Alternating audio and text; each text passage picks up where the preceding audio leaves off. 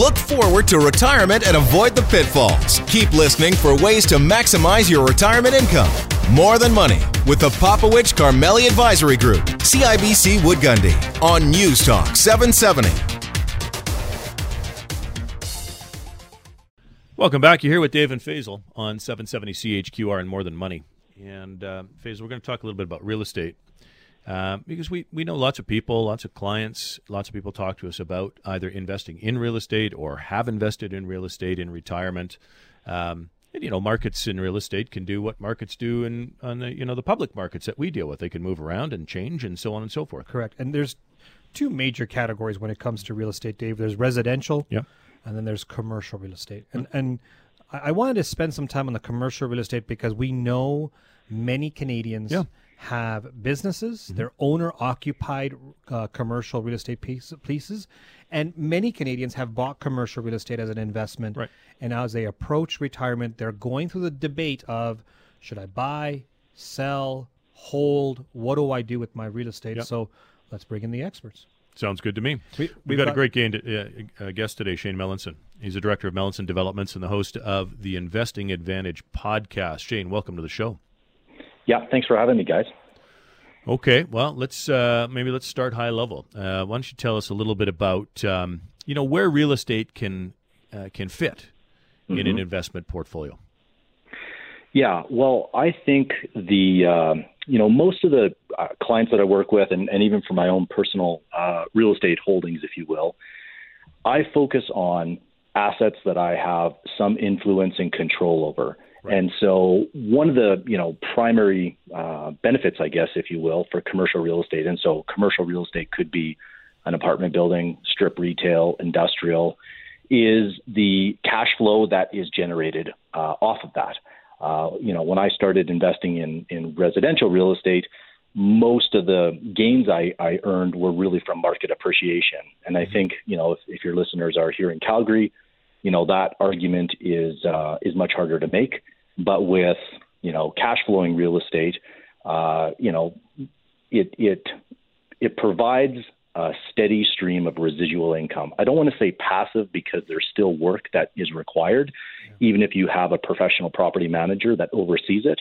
But when you look around and you see the people that have done very well, it's usually buying for cash flow, usually some sort of value add component. Maybe that's, vacancy, maybe you can increase the rents. And, you're obviously going to get tax advantages. It's got scale in the sense that one 50-unit apartment with the right property manager is easier to manage than, even a single-family home for that matter. So, okay. Faisal, we talk to lots of people. We know real estate can be a big ticket item, and Shane, we'll get your opinion on this. So it can often lead to a position where you've got a concentration in an area, right? Got lots of money tied up in there. Given the environment today, and maybe let's keep it focused to our Calgary audience, Shane, just sure.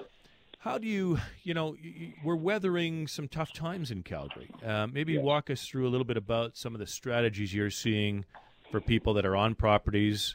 Maybe some of those people wanted to sell it, but it's not a good time to sell right now, right? So cash flowing and those kinds of things. I'd just be interested to hear a little bit about the strategies to get through difficult times. Right.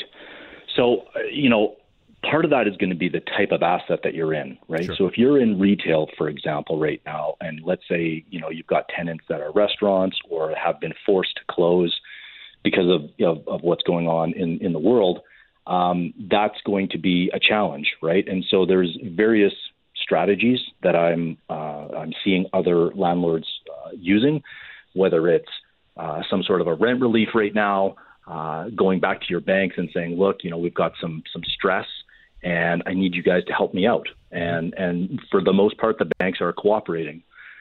If you've got, say, an apartment building, then you might be in a much better situation because, the apartment that we've got in Edmonton, sure, there's a little bit of stress, but we're being proactive, right? So instead of waiting for tenants to come to us and hoping that everything's going to be okay, we go to them, we give them letters, we give them the information.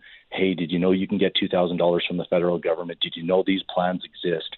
And we're just being, a lot more aggressive and not aggressive in a negative sense, but just aggressive in the sense that we're going out, having those conversations, how can we help you, and really just trying to work with them versus kind of putting our head in the sand and hoping that, we don't hear from a tenant, because the reality is there's so much going on in the news.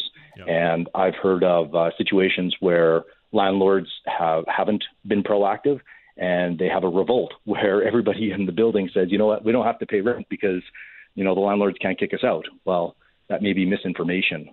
So just kind of being, I think, proactive is just critical. Yeah. Shane, when it comes to people who were planning on retiring in 2020, they said, I'm going to list my property, use that capital to sail in the sunset. Mm-hmm. And here we are in this situation. When people are coming to you saying they want to sell today, what should they be aware of? Well, I think the biggest challenge when trying to sell is there's a couple. So number one, it's going to be very difficult to get bank financing. The banks are inundated with property owners coming to them asking for some sort of help. And so, for the most part, unless you're forced to sell, I would say that it is not a good idea to be selling today. And then if you just think about the buyer psychology, so I'm an investor, I'm a buyer today.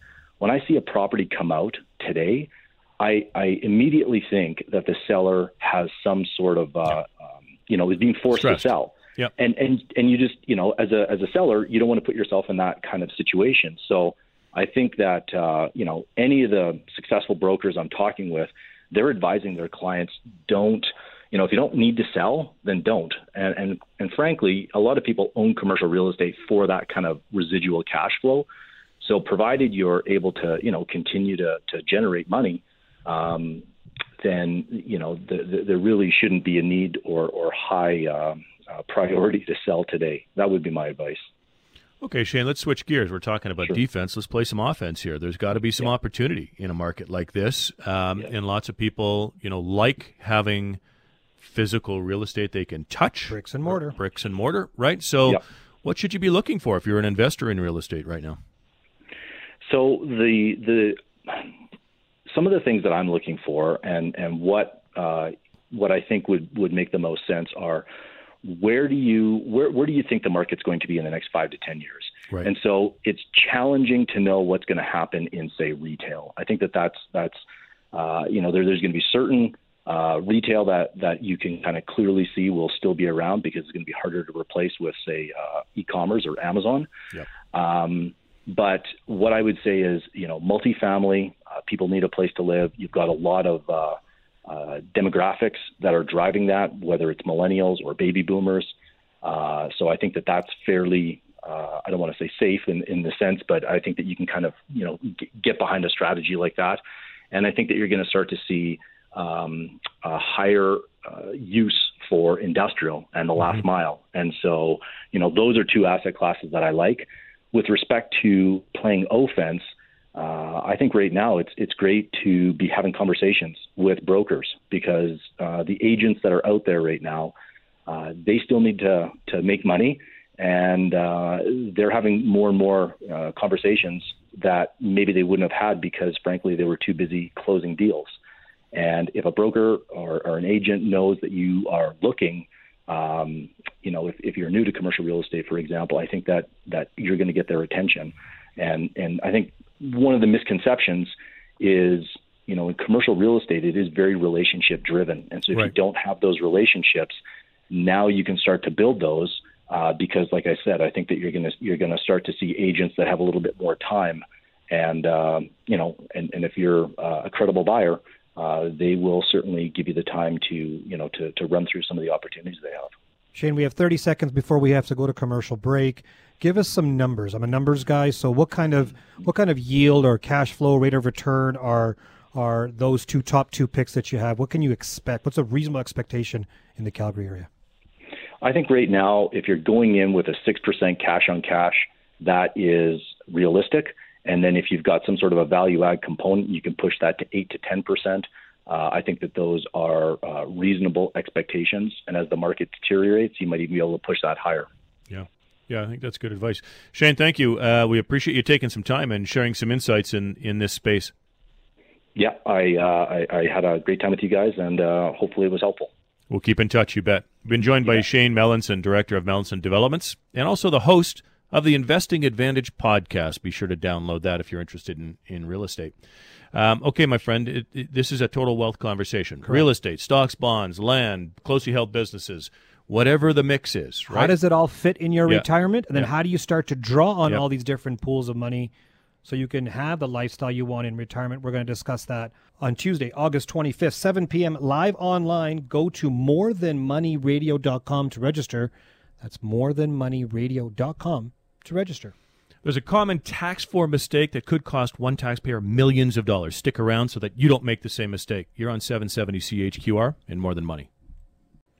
Lifestyle matters. It's more than money. I'm Faisal Karmali, my co-host here, Dave Popovich. How you doing, buddy? Hello, Faisal. I'm doing well. How about you? Long weekend. I'm thinking about 4 letters. D. To start with, I was going to say with D. And end with the T. B. T. Yeah. Holy cow. Does that mean you're going to have an expensive long weekend? No. No. That means I'm concerned that we have a lot of debt on our books now as a country, and we have no plan, no idea, no hint of how we're going to pay for this. Andrew and I were talking that there was about $35,000 per Canadian that they owe to pay off this debt. Yep. Holy cow. And potentially growing. I've got 2 young daughters, and they already got $70,000 of debt. Yep. How are we going to pay this? So I think there's a number out there that we need to hear in this country. And I think that number needs to be said over and over again so people understand. I would not be surprised if we see the $1 trillion mark in Canada. Are you talking combined or are you talking combined? Fiscal? Yeah. Combined. Well, I think we'd be getting close to that now, my friend. With the liquidity the Bank of Canada's provided, it's probably $500 billion right there. Yeah, right? So they've committed to that. I don't know if they've deployed it all. Correct. Right? So I can see $1 trillion. Yeah. No, I think your number is unfortunately achievable. So how do you pay for all that? Right. Especially when we're not the reserve currency of the world. Right. You know, the demand for Canadian dollars is not globally accepted as the currency to go after. Right. Now, Canada has approached it a little bit differently than the U.S., as an example, in the sense that the U.S. has given a lot of money away. It's forgivable, done. Canada's a lot of deferral stuff. Yeah. Right? Now, we'll see if that works, right? So if you had deferral on paying taxes or interest rate deferrals and so on and so forth, and you get to that point where you can't pay it 6 months from now, right? To your point, there might have to be more done here or forgiven or whatever the case may be. Which turns into a debt payment. That's correct. That turns into a debt payment. So, yes, it's academically very interesting, scary for lots of people, right? And uncertainty will create volatility. Okay. I would love for our governments just to tell us this is what we expect to happen and really gross it up. Mm-hmm. Like really overestimate that this could be the worst case scenario. And here's the 3 things we're going to do to help pay this thing down. Right. Just do that to keep me quiet so I know what I'm dealing with versus I have no idea. Or I'm not going to answer the question of how much debt that we have or anything like that. That was just can't avoiding the questions, bad form in all cases, right? Correct. You just want some level of transparency. You can say, I think it's acceptable to say, listen, this is an evolving situation, right? This is what we anticipate. And they have said, if we have to, we'll continue to do more. But avoiding the question altogether, bad form. They talk more about wearing masks than they do about how they're going to handle the financial situation. Yeah, exactly. Okay. Right. So let me ask you this. Yeah. During the week, you've been talking to clients of ours. You've been having that dialogue. Last week when we talked about this, there was a whole bunch of questions. What kind of questions are they asking you this week? It's a big fat void of questions right now. That's what's interesting to me because we often think about what was the commonality or the common theme amongst the conversations we had through the course of the week, and there wasn't anything new. There weren't even a lot of questions, right? It was we're at that weird inflection point, I think, Faisal, where people have the shock is gone. Yep. Most people I think accept this is going to be with us for a while. Yep. Right? They understand we're slowly opening. Yeah. But we're marching forward, not backwards. Yeah, and right? I think our growth bucket and the performance being in positive territory year to date has a lot to do with that too. Oh, for sure. And I think when individuals see that their portfolio is not down, but the markets are down year to date, that gives them a sense of comfort in the growth side. Mm-hmm. Income has no problem whatsoever. I think that's been part of the big benefit for this, because if it was down, double digits like the markets are, it'd be a different conversation, I think. Yeah, you're 'Cause right. the fear would still be there. Right now they're wondering where we headed to. Right. And if your portfolio is down and where we're headed to, that's even more concern. Right. When your portfolio is positive and you don't know where you're headed to, you kind of have a bit more comfort. Yeah, it does take some of the uncertainty that away. That's a fair comment. But it was the absence of really, and no, I'm fine. No, things are good, right? I'm just doing, the conversation was more around what they were doing personally. Yeah. Right. And I mean, that's good. Probably, for many of the reasons you just talked about. Yeah. Some of it is we've adapted, right, to the new normal that we're at, right? But that was the takeaway for me for the week, right? So I was on a webinar that I was a guest speaker on. Yeah. Let's call it 1,000 to 1,500 people across the country attended this webinar, and the moderator had multiple questions sent to her saying, how do I structure myself going forward? So these are not our clients. Right. These are just the general public, and it's always nice to get a gauge of what the general public concerns are. And so in there was, how do I structure and get ready for retirement? These are 45 to 55-year-olds, 60-year-olds saying, I'm getting close. Right. It's coming. So how do I structure it? And so it's amazing to me how many people who, feel that they can do everything on their own. And so when I went through, and that was one of the... Were there a bunch of do-it-yourself investors? And I don't know the makeup of the audience. I was just speaking. From the questions? From the questions, okay. You can kind of get the gauge of that there are people that are trying to do everything themselves. Okay. And so when the question was posed to me of how do you structure it, the question was really talking about the investment portfolio. Right. But they were saying, how do I structure myself for retirement? And they were referring to the portfolio. Okay. And I kind of went a bit more broader first and then narrowed it down to the portfolio. Right. And I said, when you choose to be your own chief financial officer of your family, you first have to do the retirement plan. Right. The financial calculation to determine where you are today, where you want to be when you retire, how much cash flow you need, and what is it going to look like using a conservative rate of return in your analysis. Right. So that's number one. So you have to do that if you're going to be your own chief financial officer of your family. Yep. Then you have to understand the tax rules. Because as you withdraw through retirement, each pool of money, registered money, tax-free, non-registered, corporate money, all have different tax treatments. Okay, so now you've got to be a tax accountant too. You got to have either you got to pay somebody to do that, right, or you got to know the process. Yep. Okay, so that's number two. Yep. Number three is you need to be an economist as well and forecast the future of the economy and give your probabilities to everything. And I kept on focusing on best case scenarios, worst case scenarios, and what's your base case given the data that you have. Yep. And then it went down to how are you going to manage the portfolio to reach those goals? So now you're a chief investment officer as now well. You're also being in charge of your investments. Yep. Now, I can tell you that there are Canadians who will, do their own investment portfolio, but then go to an accountant to get their taxes done, but not have a conversation about tax planning and withdrawal strategy. Right. Or they will get their legal work done with a lawyer, but not have a collaborative approach with how does it work with tax, how does it work with my portfolio. Right. Meaning if there's a transition of assets. Correct. How is that going to be done most effectively, right? Correct. Right. And so when you take on that responsibility of doing all of that, the moderator came back to me and said, wow, I never knew it was so much to do to take care of your retirement. And I said, well, what will be the alternative? Just take care of your investments, cross your fingers, and hope everything works out? Right. Do you want to put your retirement at the viewpoint of hope? Yeah. Why? Why not put high probabilities on your side? So I think you did that group of people a tremendous service if you walked through it like that.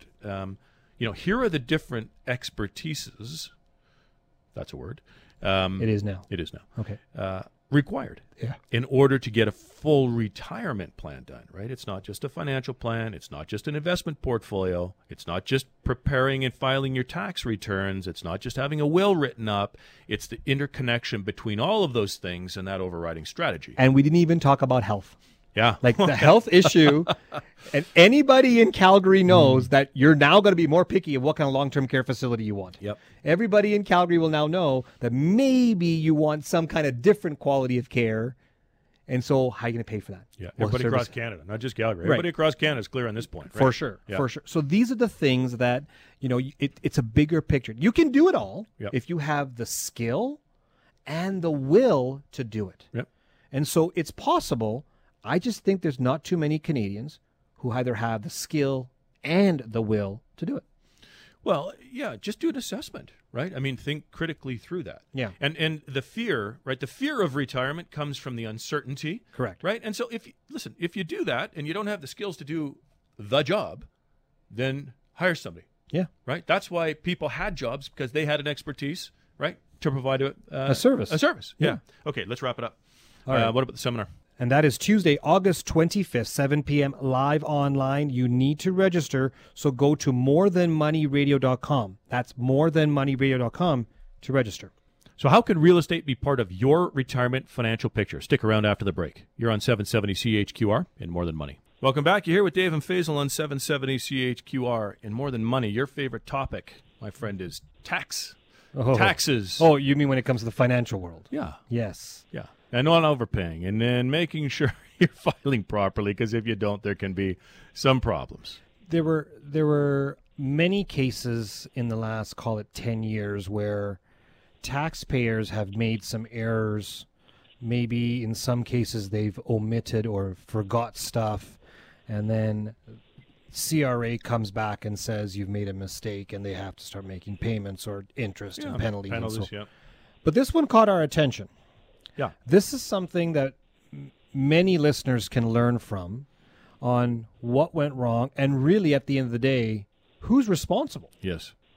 That's the key lesson here. Right? So let's figure out this situation, we'll call it a case, and understand what came out of it from the courts. Yep. We've got Jamie Golombek, Managing Director, Tax and Estate Planning at CIBC Private Wealth Management. Jamie, welcome back. Thanks for having me. Okay. Let's start off with the case. Let's kind of give people some background before we go right into the details of this case.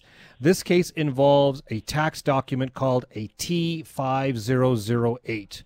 Now, that gets some people excited when they hear those kind of numbers and letters getting put together. Most Canadians have no idea what the heck that is.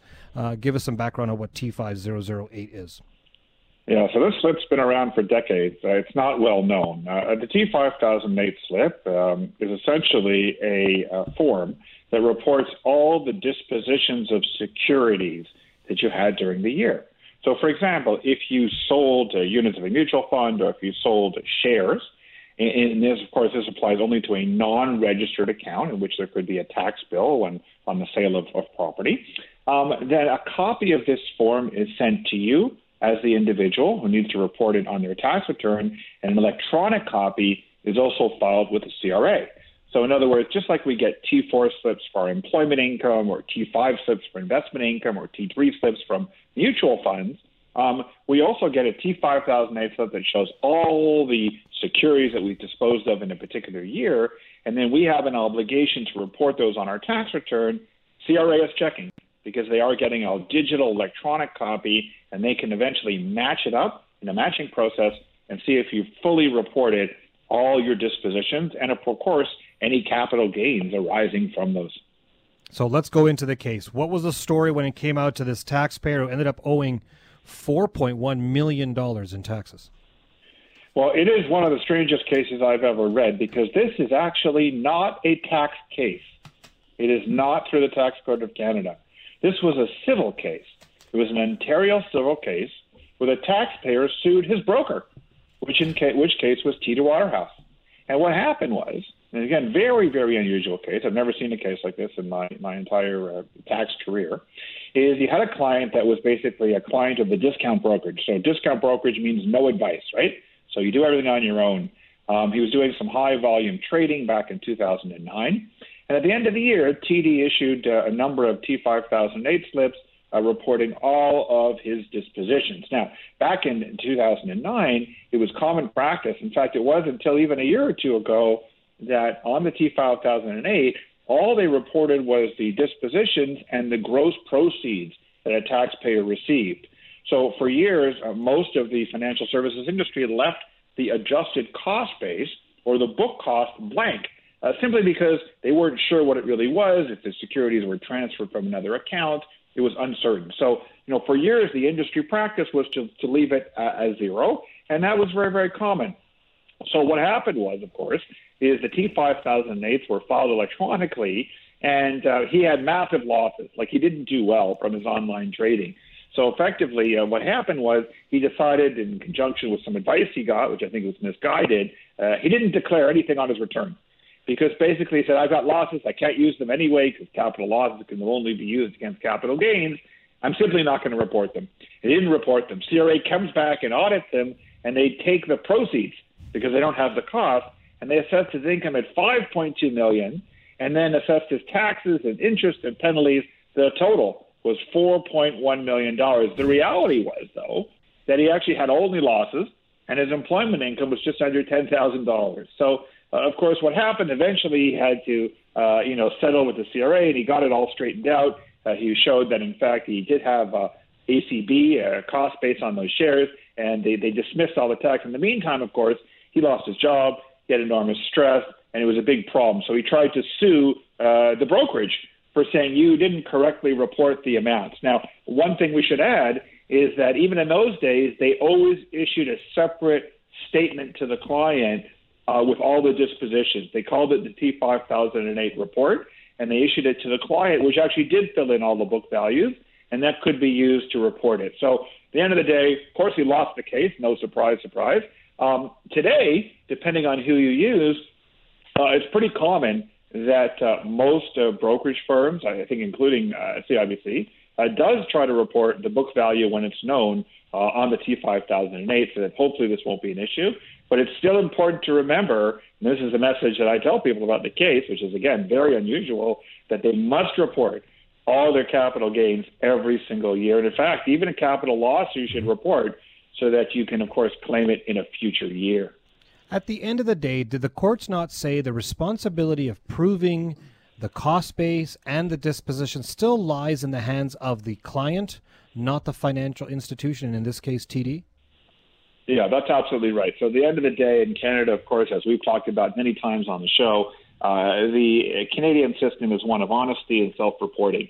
We have a self-assessment system. If you dispose of something during the year, you have an obligation to file a tax return and report the gain or loss on that, even if it's a loss. So that's the requirement. Disposal of capital property requires the filing of a return. It is a self-assessment system. The T5008 just acts as a background check. I mean, same thing. If you claim that you didn't get your T4 from your employer, it doesn't mean you don't file a return and don't declare the income. You still have an obligation. You earn the income, you receive the income, you've got to report it, even if you never received the slip. So very, very important lesson from the case. Now, in this case, the individual did not file an income tax return on these losses and had to go through a whole bunch of work. That was given on advice by his accountant, I believe, according to the case. That's correct. That's right. So I think that was poor advice. And so when it comes to working with an accountant, what kind of information should you provide? Because I find in my experience, Dave, you can jump in here, that many of our clients' accountants will simply just take the information, input it as for filing purposes, and that's it. There's no checks to make sure everything is accurate. Right. Yeah, any logic test against what is this right? Or are we missing something? Correct. Right. And so at what point does the accountant need to speak with the client? And at what point does the client need to either speak to the brokerage or the accountant to say, let's double check everything to make sure these numbers are right? Well, I think the client has the ultimate responsibility to check their return. There have been other cases we've talked about over the years where clients, hire an accountant, the return is complicated, they just sign on the last page and they send it in. And, they claim, I didn't know what I was signing. I was told to sign here. That doesn't fly. So at the end of the day, you really have to be responsible for what's in your return. I tell everyone that they should know where every number is coming from. So if you see a number on page 1, page 2, page 3, you got to know where it's coming from. Does it make sense? Is it reasonable? At the end of the day, this is the taxpayer's responsibility. Hopefully the accountant is doing a good job, but the ultimate responsibility is of the taxpayer. We have to leave it there, Jamie. Thank you very much for your time. My pleasure. Been joined by Jamie Golenbeck, Managing Director, Tax and Estate Planning, CIBC Wealth Management. Always good information. Taxes can be very complicated, right? And so on the one hand, most people aren't tax accountants, but you have to be to some degree, right? Or you have to be curious enough to, as Jamie said, understand what's on each of those lines. Because ultimately, tax is going to be one of the biggest single line items that you're going to have to deal with in retirement. That can impact retirement lifestyle. It will erode your money over your retirement. Right. And so not only understanding where the numbers are, but knowing how to minimize tax and the strategies behind that, we're going to discuss that at our webinar on Tuesday, August 25th, 7 p.m., live online. You need to go to morethanmoneyradio.com to register. That's morethanmoneyradio.com to register. What's the most important part of retirement planning? We'll talk about that after the break. You're on 770 CHQR in More Than Money. Welcome back. You're here with Dave and Faisal on 770 CHQR and More Than Money. I had a really interesting week. I said that at the top. And partly it was because some of the conversations I had with various individuals. And you had similar experience, right? So it's interesting to talk about. I want to see if I can make this interesting and we can draw a connection, because I don't think these things that I'm going to talk about necessarily at a high level seem to be connected. Most people don't do it this way when they're talking about their retirement. Right. I spoke with a gal this week who's gone in just new into retirement and lost her husband within the last 12 months and was wanting to make a change.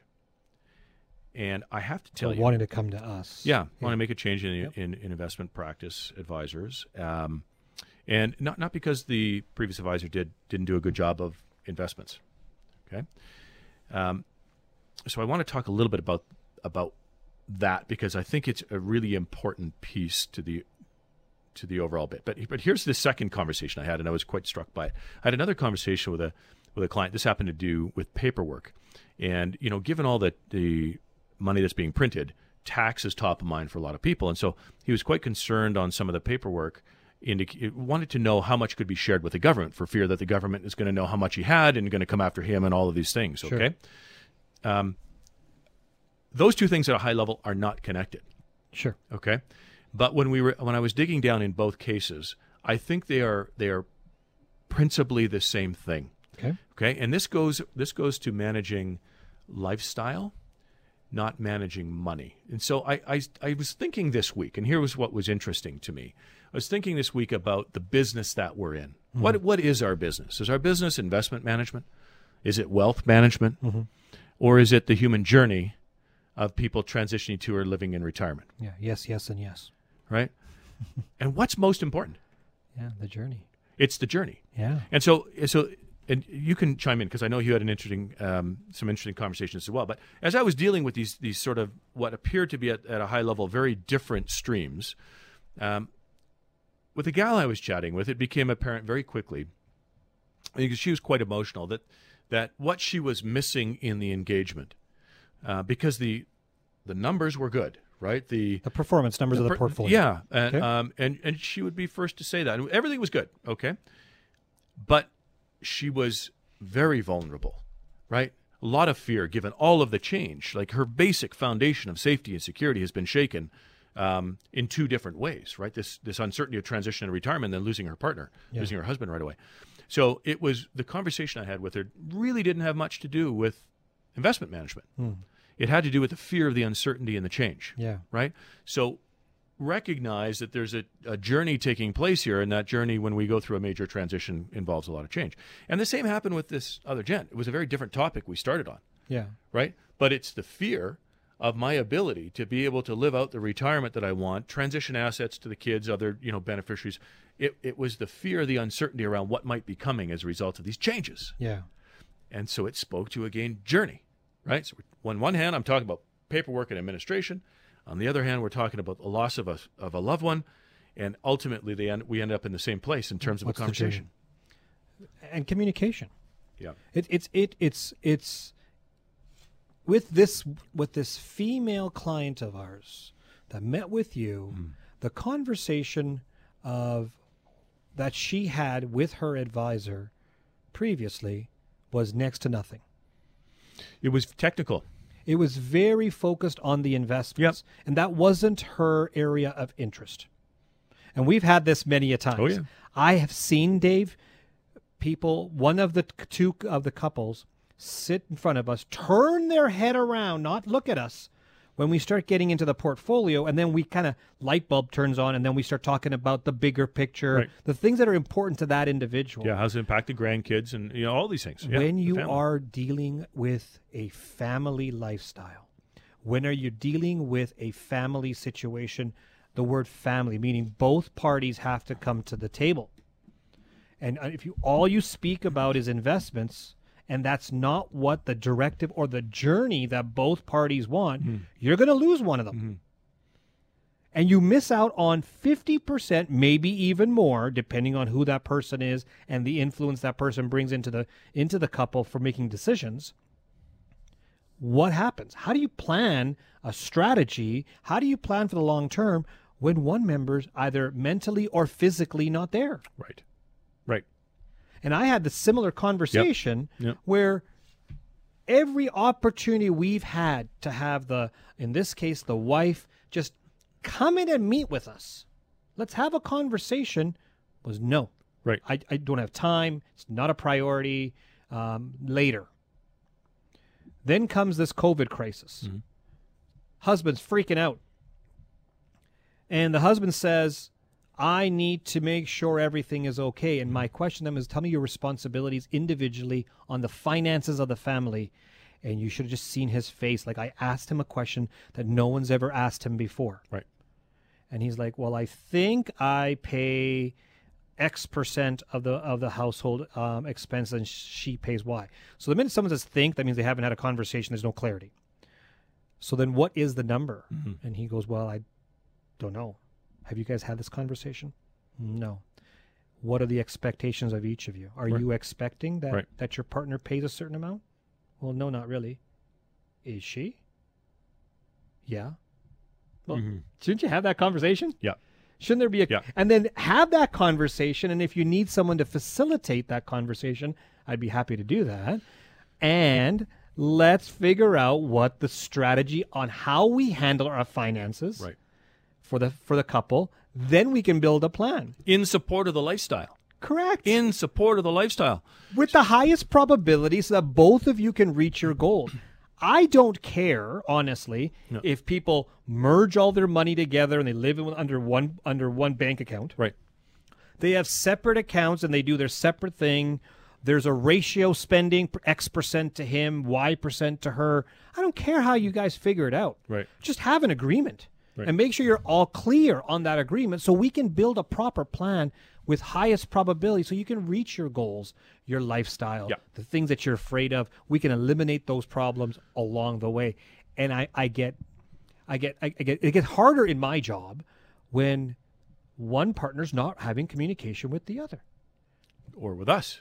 Because we don't know what their goals, dreams, and fears are. So when our client doesn't want to tell you about their total assets and their net worth because they're afraid of the government, well, how am I supposed to do my job if I don't know your total picture? Right. So that was interesting, just to bring it back to that, because I didn't mention that earlier, but one of the conversations we had says that there's an area about total net worth. He was concerned again about disclosure to the government.